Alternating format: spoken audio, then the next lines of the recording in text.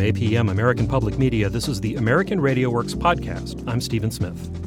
I am actually going to tell you your 4 topics that you are going to do to ensure that you're doing the right ones, because that's the only way that you are going to improve on your weakest standard. Okay? This is the sound of an 8th grade language arts classroom in Mooresville, North Carolina. The teacher here uses data from a computer program to give students real-time feedback about how they're doing with their schoolwork. We visited Mooresville for our upcoming documentary, One Child at a Time, Custom Learning in the Digital Age. Now, the idea of tailoring lessons to meet an individual student's needs isn't new, but it's never been easy to accomplish in diverse public school classrooms. Experts say customization is crucial for all students to succeed. Technology is beginning to help it gain traction. Carol Ann Tomlinson is an expert in what's known as differentiated learning, the idea that one teacher can address the needs of all different levels of learners in the same classroom. Emily Hanford recently interviewed Carol Ann Tomlinson, who is a professor of education at the University of Virginia. This week, we share some excerpts from that interview. Emily started by asking how the idea of differentiation came to be. We used to, in this country and in many other places, of course, have one-room schoolhouses, and the assumption was when students came in, the teacher would determine where a student was, perhaps in reading or math or writing or spelling, and would then begin teaching that student where he or she was with the goal of moving them as rapidly as they could through a sequence of learning. Then we had the idea of developing consolidated schools and decided that it was a great idea to place all 7-year-olds in the same classroom because they'd be essentially alike. But we've created classrooms in which we have an increasingly tight and standardized learning agenda so that all students are supposed to accomplish exactly the same goals under exactly the same circumstances by exactly the same date and demonstrate their learning in exactly the same way. And that sounds really neat on paper, but it's not just exactly a fit for human nature and for the development of young people. Can you just say a little bit more about why we decided to do it that way? Consolidated schools are many decades old now, so perhaps based on our knowledge at that time, it seemed reasonable to say, goodness, if you can get a whole class of 7-year-olds, you have it made there because they'll all be alike. I can't imagine that it took the teacher very long even then to figure out that that wasn't the case. But at that point, many of our potential students didn't even go to school. Students dropped out. They stayed and worked on the farm.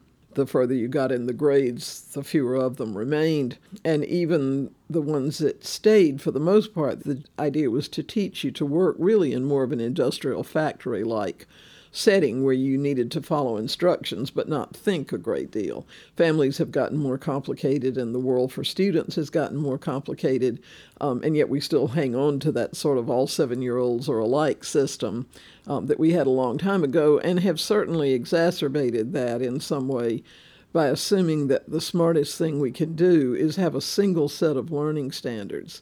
We've determined that most of our time is to be spent making sure kids cover a prescribed set of standards without regard to where they start and without regard to how far they might be able to go.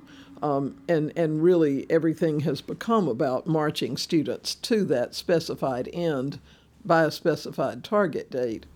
Okay, so differentiated instruction was a response to these problems that you're describing? The idea of differentiated instruction is really remarkably old. In China, people will tell you that there's a Confucian quote that says, people differ in their gifts and talents. To teach them, you have to start where they are. There are similar pieces of guidance in the Hebrew scriptures, in Islam, the one-room schoolhouse, differentiated instruction regularly.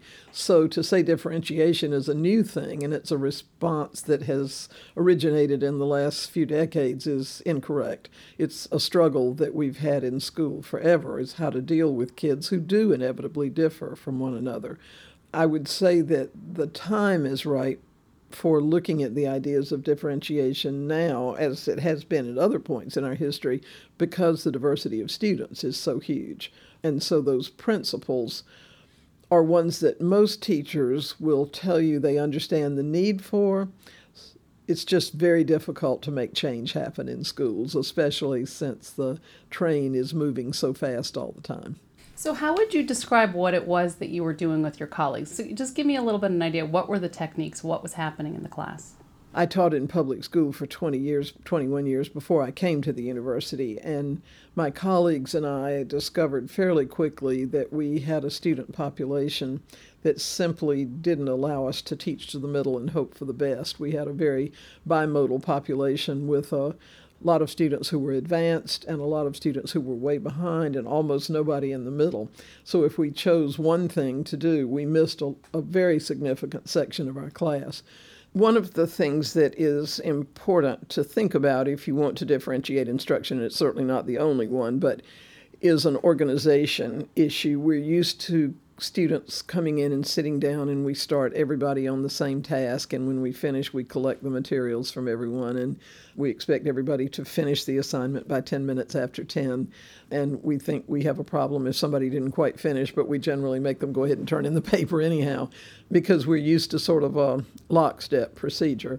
And one of the things that we figured out to do, which I think is still central to this, is to say, when does it make really good sense for all of us to work together as a class, and when is it going to make better sense for students to work independently or in small groups or with me, and then to plan the instruction with that coming together and breaking out and coming together and breaking out sort of rhythm, as opposed to now where the rhythm is everybody moves together constantly. So it sounds like doing differentiation well takes a lot of skill and practice. I think most teachers differentiate something to some degree. It's almost impossible to live in a classroom if you don't. Most teachers differentiate in a way that I would call reactive differentiation when they give a student a task and they see it's not a good fit. If the student's struggling, they try to explain a little more real quickly. If the student's advanced, they try quickly to find something else for the student to do. Teaching's a very complex thing, even if you're not attending to student differences. So to learn how to do it in a multifaceted and thorough way that adheres to what we believe to be the best practices of teaching is complex. But like most other complex things, you can work your way there. I would imagine that there's, like, even now as we're going through lots of budget cuts in schools and class sizes have been documented to be going up, and there are teachers who have 30 kids or 35 kids. Is there a limit to which differentiation is even possible? If you have a class of 40 kids, can you really do it? You know, it's a funny thing. If you have one child and you see a family with 12 children, you think, how do they do that? I couldn't begin to do that. If you have 12, you might think it was really challenging if you had 16. You know, we learn to do what we mean to do, I think. And we have almost no evidence, unfortunately, that if teachers get class sizes that are greatly reduced, that they immediately start to work better with student differences. So I think it's, in a way, a lot like managing a family that's larger. If you have an only child, you can do much more for that child. If you have 8 children, they're going to have to learn to do more for themselves, but you can still guide what that is and work as a team. And that sense of being in a community and the sense that errors are part of learning and you move on from those and do it in a richer way. Those things all lead us to an environment in which the brain really appears to be freer to learn. We have a fair sense at this point from neuroscience, which we've had for a long time from psychology, that students don't learn when work is consistently too hard for them or consistently too easy. The curriculum needs to be something that's worth the kid getting out of bed for in the morning. There really is nothing particularly hard about the principles of differentiation. The really hard part is changing the habits you've had for a very long time. You know, it's not particularly difficult to understand what you need to do to exercise more. All you have to do is walk, or what you need to do to improve your diet. All you need is pick up a few more carrots in the grocery store. But it is so much easier to keep doing what you've always done and what's comfortable. So the issue is seldom in schools that an initiative itself is terribly hard. It's changing your habits, changing those patterns, and changing them while 30 students are around you. And while there are pressures from every side to call on you to do a myriad of new things all the time. It's interesting because I've been at some schools that are doing what they call personalized learning. And one of the things that several teachers have said to me is that they've learned about differentiation in graduate school in their teacher training or whatever, and they tried to do it, and they feel like this personalization thing that with having technology as an aid is sort of a way that they can actually finally do differentiation. Yes. I've seen folks talk about flipping classrooms and talk about the same thing there. The idea is that if you flip the classroom, student does the work at home and brings it in, and then the teacher can see where a particular student is and move from there. And I think there's no doubt that technology has a great role that it can play in that way.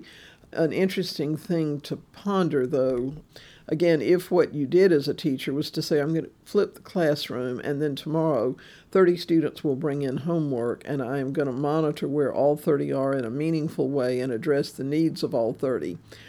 I think, again, you would have to use some differentiation to do that. You know, if you have 42 minutes and 30 kids in a secondary classroom, it's going to take something pretty supernatural to instantly know where the kid is from that, make the plans on the spot and move forward. You can sort of see where the student is that you're bending over, and you can kind of coach them a little bit right there. But to get that big picture and move it to the next day and the next day is a different thing. I think if a teacher could send home a task for kids to do and meaningfully look at it when it came back and understand what that says about where students are in a trajectory of learning, and what you might need to teach backwards because the student's just completely lost, not just to fix today's assignment, but to really fix that reading problem, to really address the second language issue, to really help a student not just say, okay, you got today's right, go ahead and wait till tomorrow, but you're doing this so well that I need to move you ahead. To do that, I think, probably is a blending of what we'd call personalization and differentiation. And technology can help with that. But technology, I think we're a long way from technology completely subsuming the role of the teacher. Well, certainly the problem that you describe, which is if you flip the classroom and you send 30 kids home with an assignment and they bring 30 pieces of work back, the claim, the practice out there is that technology can assist in that assessment, can get a teacher a quicker something to work with. Mm-hmm.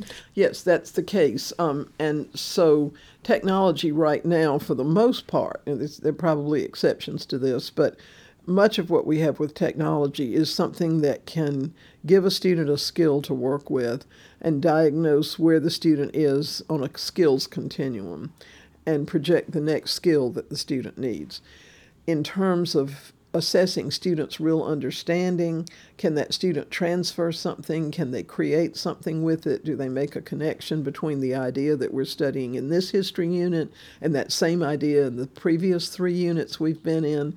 We don't yet have technology that has huge facility with that. Those were excerpts from Emily Hanford's interview with Carol Ann Tomlinson, a professor of education at the University of Virginia. The interview is part of our upcoming documentary, One Child at a Time, Custom Learning in the Digital Age. You can find more podcasts about customization in the classroom and a range of issues in K-12 and higher education at our website, AmericanRadioWorks.org. While you're there, browse the archive of more than 100 documentary projects and let us know what you think of our coverage. AmericanRadioWorks.org. We're on Facebook at American.RadioWorks and on Twitter at AMRadioWorks. Support for American Radio Works comes from the Spencer Foundation, the Lumina Foundation, and the William and Flora Hewlett Foundation. I'm Stephen Smith. Thanks for listening. This is APM, American Public Media.